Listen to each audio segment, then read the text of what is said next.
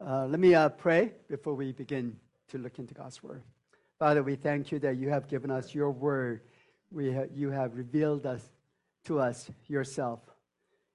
You have also taught us and revealed how we ought to live with one another. So we thank you for your Word and pray that your Word will have the mighty effect of converting our hearts and minds. And I pray that I will recede into the background, that your Spirit will come into the foreground. In Jesus' name we pray. Amen. It's good to be back, and I thank you for having me to minister God's Word. There are many different reasons that people choose a church. And in the United States, we are blessed with many churches. So if you were to move to a new place, what would you look for in a church? How would you assess what is a good, healthy church? There's a graphic on the screen, and that's from a survey by National Association of Evangelicals. They do a monthly survey of their evangelical leaders around the U.S.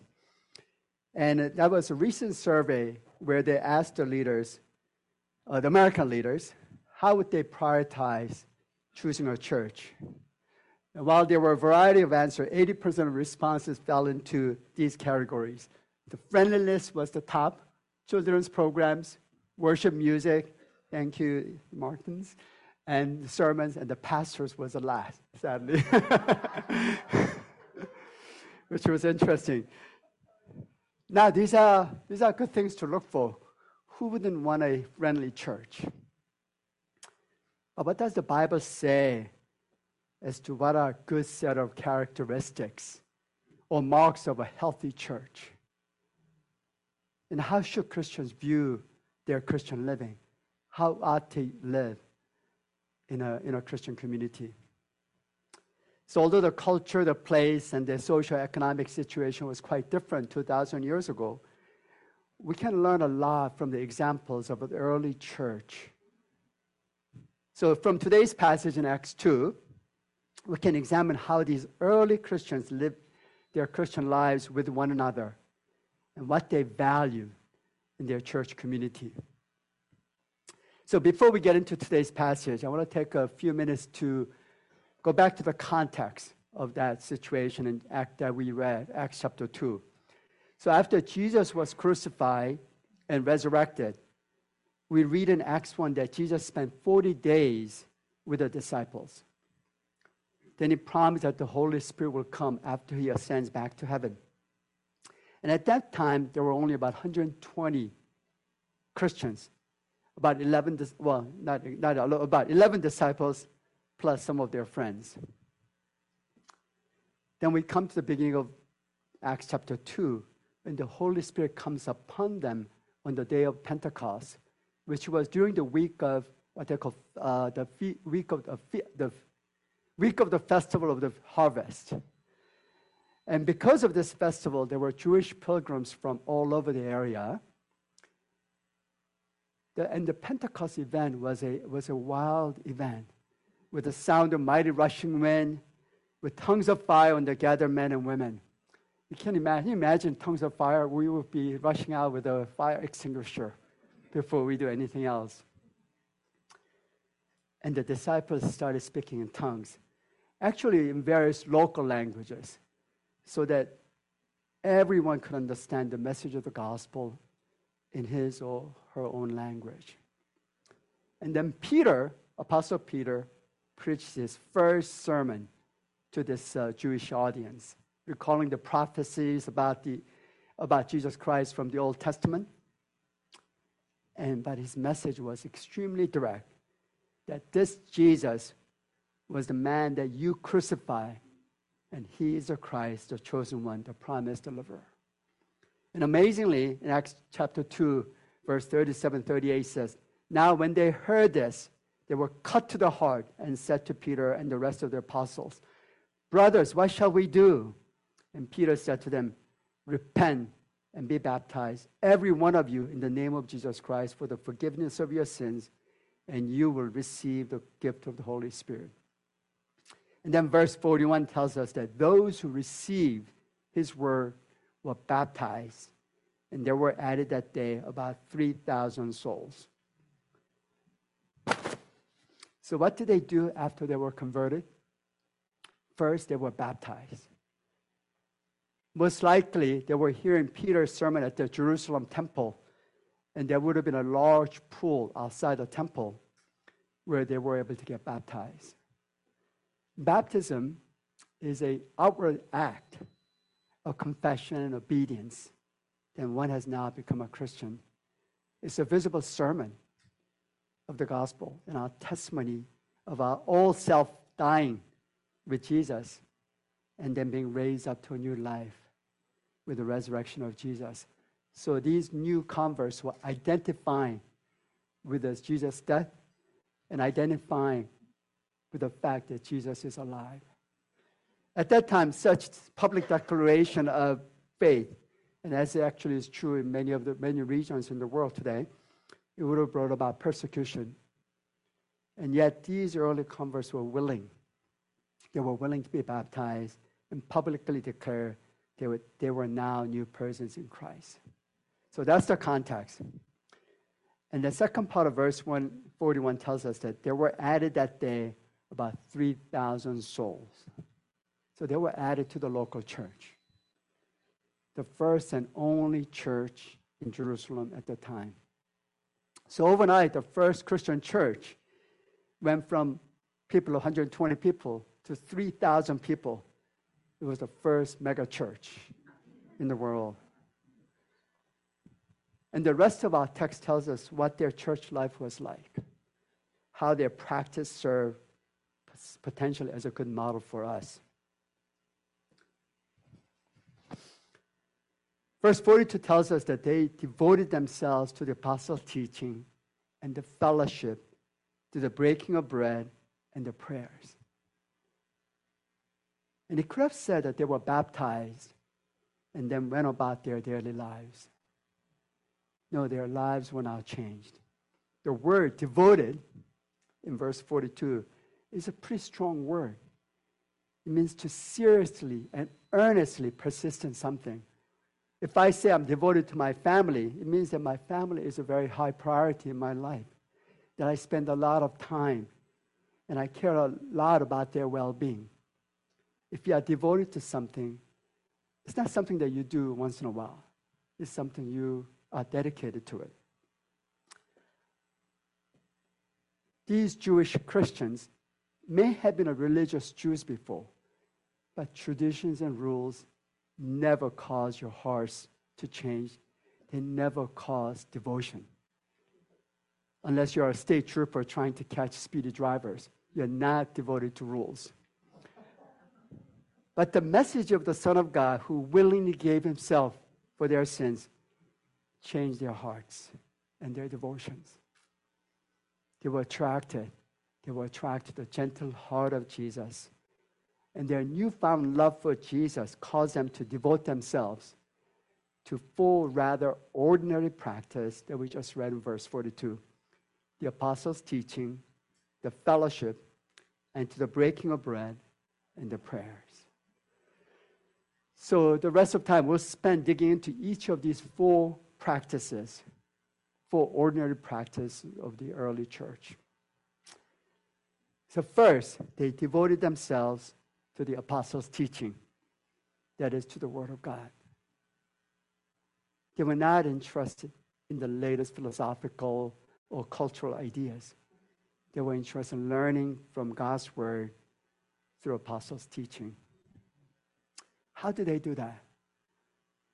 Picture yourself in the history 2,000 years ago. The New Testament was not yet written. The printing press was not yet invented. They did not have Bible in their homes. So they had to meet physically and sit under the teaching of the apostles, who in turn were taught by Jesus. The apostles verbally share what Jesus had taught them and how they can now understand the Old Testament in light of who Jesus is and what he has done. The apostles were, in a way, simply following what Jesus commanded them to do in Matthew 28, when he said, to teach them to observe all that I commanded you. So as these early Christians devoted themselves to their teaching, it wasn't an occasional or even weekly attendance. Verse 46 says that they met every day by day, attended the temple together. They desired to hear God's word as often as they could, even if they had to go to the temple every day. They did not have a church building like ours, so the early church most likely gathered in the temple, in the Jerusalem temple, and because it was too large a group, they had to meet outside at an outdoor part of the temple. And then probably a small group, well, not probably, actually the scripture tells us they met also in small groups at their homes. So they practiced what they learned from the Old Testament where, for example, in Psalm 1, it tells us, "Blessed is the man who walks not in the counsel of the wicked, nor stands in the way of sinners, nor sits in the seat of scoffers, but his delight is in the law of the Lord, and on his law he meditates day and night." So one of the marks of a true conversion of the Spirit of God dwelling in a person is that he is hungry for God's word, hungry for good Bible teaching. He'll have the desire to hear, listen, to talk about, and to know more about what the Bible says. God has revealed himself to us in words. And Jesus himself is referred as the Word. John 1:1 says, referring to Jesus, in the beginning was the Word, and the Word was with God, and the Word was God. So when we become followers of Jesus, and the Spirit of God dwells in us, it makes perfect sense that we will want to read and study God's Word. A young man at our church shared with me that although he grew up going to a church and even was a part of a high school youth group and a college Christian fellowship, he realized that he was not a Christian until a few years after he started coming to our church. When he finally understood the gospel, he became a Christian. And he told me that after he became a Christian, one key difference in his life was that now he had hunger for God's word, to know what God had to say about himself and about how we are to live. Actually, this young man is now serving as a full-time youth director at our church. The early Christians devoted themselves to the apostles' teaching. They heard, learned, and studied apostles' teaching, and their lives were now being shaped by it. Their lives were being shaped by the Word of God. The gospel changed their devotion. I'm thankful, and I know I've shared with many of you that I used to be a member here about 35 years ago when we first moved here, and I'm thankful that CBC is committed to faithful teaching through the Bible. And brothers and sisters, are you also personally devoted to God's Word? Is your life being shaped by what God is telling you in His Word? I know we have a couple of high school students. I'll speak to the high school students. Are you devoted to God's Word? Are you more devoted to Snapchat or Instagram or TikTok, or to the opinions of your friends? If our culture says things that are contrary to the Bible, do we correct the Bible, or do we re-examine what the culture says in light of what the Bible says? Studying God's Word is not an optional for a follower of Jesus. If we want to know God, if we want to grow in our understanding of God, we need the Bible to show us God. The second, they were devoted themselves to the apostles' teaching and the fellowship. The Greek word for fellowship is koinonia, which is translated as partnership or sharing. When we talk about fellowship, our typical use of fellowship is much weaker than what the author Luke meant in Acts as koinonia. Koinonia is not about having snacks and catching up on our lives, which I'm very glad for, and I'm looking forward to a time of fellowship. But it's not fellowship. Those are good things to do, but that's not what they were devoted to. In fact, it would be silly if they were devoted to potato chips and having donuts together. They were devoted to koinonia, that is partnership with one another's well-being. They were committed to devoting themselves to one another because now they have more in common with one another than their culture, their nationality, or their language. They had Jesus. Jesus was their Savior and their Lord. They had a joint commitment to follow this King, Jesus, together. So verse 45 tells us what this fellowship, what this partnership looked like. And it was quite radical. It was selling their possessions, belongings, and distributing their proceeds to all as any had need. As any had need. But this does not mean they have communal property ownership or communal living. And there have been in the past some cults who have misinterpreted this passage and thought that the Bible commanded us to do communal living. But that's wrong reading of the Bible. Since verse 46 tells us that they met in their homes, we can assume, for example, that they still had their own homes. Nowhere in the Bible encourages us to have communal living. And the apostles were not commanding them to sell their goods and give to the common treasury. But they were voluntarily sharing their goods, their care for one another. They were under the Roman rule, so likely there were many who were poor. There was no government safety net.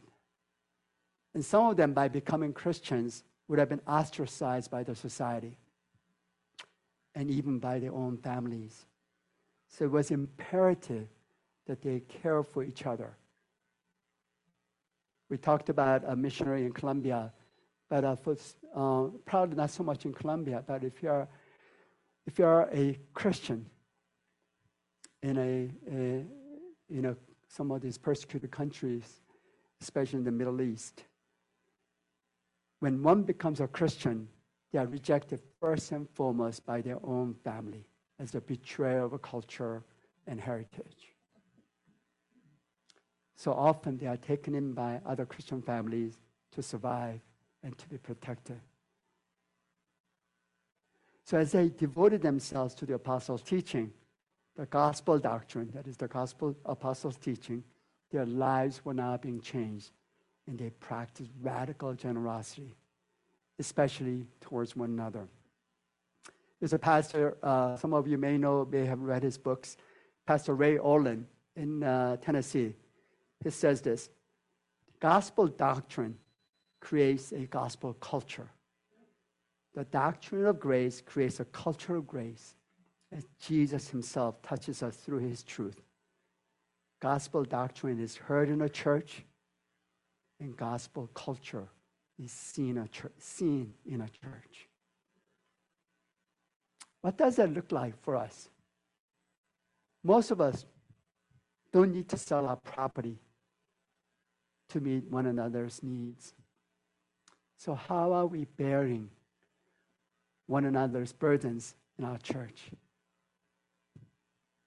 How do we inconvenience ourselves, our time, our wallet, for the blessing of our brothers and sisters? So a few practical examples or applications for us regarding this practice of fellowship. Even in our church, in CBC, there are likely some in our midst who have material needs, whether it's because of health issues or job transitions. And it is our collective responsibility to desire to care for and provide for those who are in need. Recently, we had a couple at our church in their 50s. The husband was a software engineer, and the man was very healthy, and suddenly had a heart attack and passed away. And just a few months ago, early part of the summer, in the midst of a very sad situation, it was beautiful to see various different members of our church come around this new widow and surround her with material and emotional support. And we are all to be sensitive to the needs of our brothers and sisters and serve them, whatever that might look like. Second way I think we can practice this fellowship is through the use of our time. Probably one of the most valuable resources for us is our time. And for many in CBC, the need may not be so much financial or material, but our willingness to spend time with one another, to meet for coffee, to go out for meals together, to spend time to see how they are really doing, what areas they may be struggling. When my wife and I were young Christians, and we were just married, and we were still students in Boston. And we belonged to a very relatively small Bible-believing church in the Boston area. And because we were young Christians, we didn't fully appreciate this at the time. But every Sunday after service, and I mean every Sunday, we were invited to a dinner at one of the homes of an older couple. Sometimes we had to decline and say, I have an exam tomorrow, so I really need to go back to my dorm or our apartment. But they were very generous, offering their homes and their lives to us. And we were able to learn how godly marriage looks like, how they raise their children, what they do regarding their career. And these were valuable discipleship lessons that we received by watching the older couples. So hospitality, sharing our lives with one another, is one important way of encouraging, discipling one another, one important way of fellowship. In our church membership class, we usually have membership class for maybe 3 or 4 times a year. We just had one a couple of months ago. And we often ask the new folks how they started to come to our church. And they usually tell us that some friend recommended or they found us on the web. And when we ask, well, why did you stay? Did you visit other churches?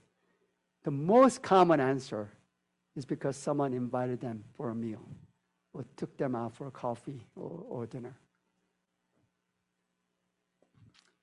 Sadly, actually, I was talking to another friend who moved from our church to another city. And I was asking them, how are you doing? Have you settled on a church? I said, Chae, I've been going to this church for 2 years. I've never been invited to their home. So he was just very sad. Breaking bread. They devoted themselves to the apostles' teaching and the fellowship and to the breaking of bread. The phrase breaking of bread likely meant the Lord's Supper or communion. Luke was most likely recalling how Jesus asked his disciples to remember him through the bread and the wine when they gather. And it seems that for practical reasons, they did the breaking of bread at homes. Remember, there were about 3,000 new believers, and so it was just probably not practical, especially if they were meeting outdoor part of the temple, to have this communion. So verse 46 tells us that they were attending the temple together and breaking bread in their homes, and they received their food with glad and generous hearts. It's quite likely the communion meal was followed by a real meal because they were meeting in their homes. And as they broke their bread together in their homes, just as we do in our churches, they were remembering Jesus. 1 Corinthians, which is on the screen, verse 10, 16, Paul tells us, the cup of blessing that we bless is not a participation in the blood of Christ. The bread that we break is not a participation in the body of Christ. They came expecting to be in the spiritual presence of Jesus, to hear his words through the words that they read or they were taught to see Him with the eyes of their hearts and to be reminded of His love. As they taste the bread, they remember that the Son of God took on the body and became a man to take the punishment for their sins. And as they tasted the sweetness of the wine, they will remember and remind each other the sweetness of having their sins forgiven because Jesus poured out His blood for us. And this was such an important part of their worship that they devoted themselves to it. They would not miss it. The communion meal is a visible, tangible sign of God's grace. Important reminder of what Jesus has done. His crucifixion, His resurrection. At our church, we used to do communion every other week. But just a couple of years ago, as we were coming out of COVID, we decided to change to doing it every week because we felt we need this reminder because we are forgetful. We need a reminder of the gospel, a visible reminder of God's grace for us. So we do it every week now. Prayers. So they devoted themselves to the apostles' teaching and the fellowship and the breaking of bread and the prayers. Given the definite article, the prayers, most likely these early Christians were praying known prayers, such as the verses from the book of Psalms. But they also likely pray other prayers. The book of Acts tells us that they pray for boldness in the midst of persecution. They pray for Peter to be rescued when he was imprisoned by the King Herod. In Acts 16, we see that the women gather for prayer meetings in the city of Philippi. Notice that often it's the women that gather for prayer meetings. The early Christians were praying people because they needed to depend on God. They had a sense of desperation. It's also interesting to note that when prayers are mentioned in the book of Acts, it's often a group of people praying together.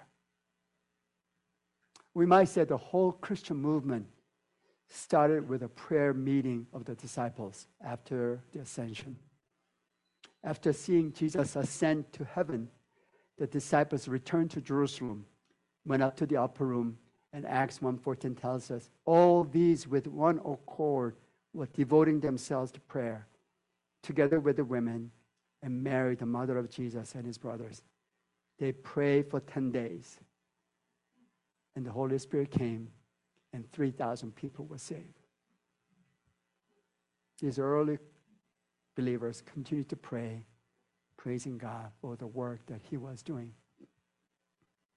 Christianity is a work of God, so we need to depend on God and do His work. And the Bible tells us to pray always and encourages us to pray together. As our sister was saying earlier about praying for the missionary, prayer is uniquely glorifying to God because in prayer we express our dependence on Him, whether during good times or bad times. And our God knows how to give good gifts to His children far more than we can ask.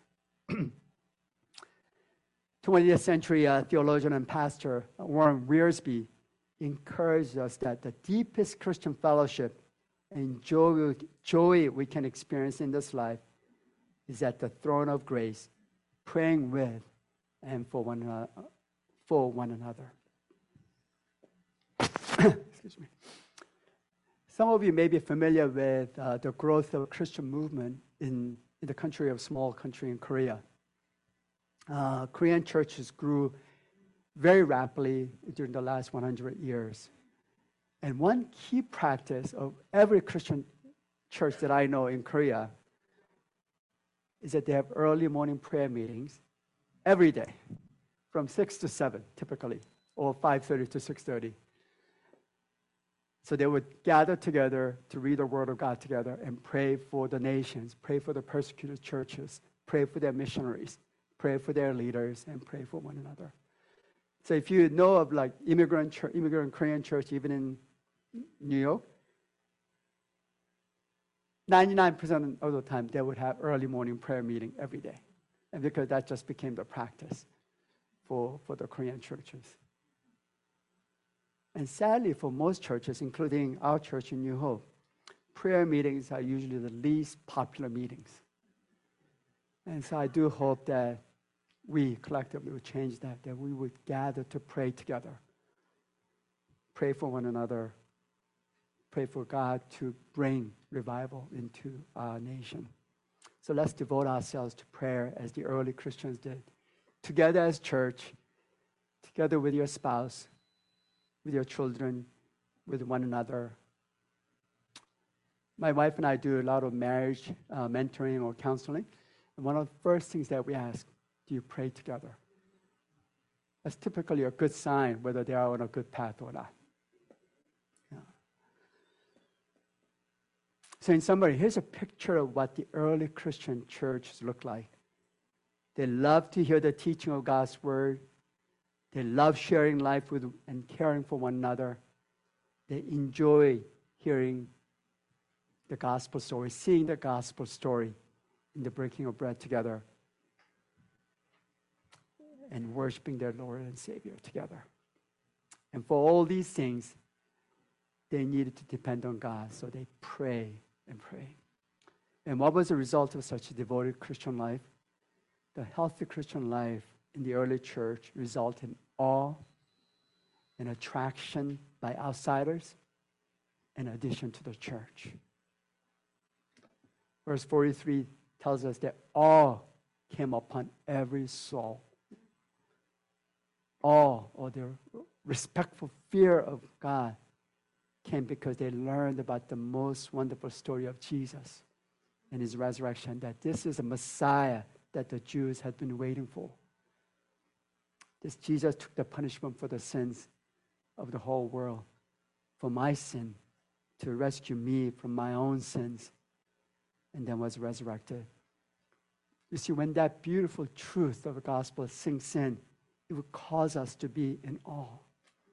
As the hymn goes, amazing love, how can it be that you, my King, would die for me? And we don't need to manufacture this awe by putting on a show. Gospel creates the awe, the fear of the magnificent God. And people were attracted by what they saw in the Christian church. Verse 47 says that they were having favor with all the people. When others saw the early Christians, when others saw the early Christians were sacrificially giving themselves to one another, this attracted others. Normal human tendencies are to care for ourselves. And when people go out of their way to care for others, people take notice. When Christians do good to one another, the world takes notice and are attracted by it. When we act in faith and consistent with the gospel, the world takes notice. Last week, we had someone visit our church who's not a believer, just someone who heard about our church. And, you ended up meeting with a number of people. Afterward, he sent an email to our church office and said, I want to join the church. I think he thought you pay a membership and joined. Membership fee. He said, I saw the community, and it seems like you guys live what you teach, and I want to be in a community like that. Gospel doctrine creates gospel culture in the community. And finally, verse 47, the Lord added to their number day by day those who are being saved. Note that it is the Lord who added. We cannot control the outcome. Early Christians were faithful, and God added to their numbers. It's God who convicted and saved people, and those who were added to their number. We have to remember it's God that does the work. We can be faithful, but God adds the numbers. Brothers and sisters, that's our desire and prayer for this church, for the community of saints at CBC. Our church prays for you often during our elder meetings and in our congregation, during our service. And we pray that we will be a faithful church, loving the Bible, loving one another, loving worship, and loving to turn to God in prayer. And may the Lord continue to use CBC to convict and save our neighbors, our friends, our family members, and add to our numbers daily.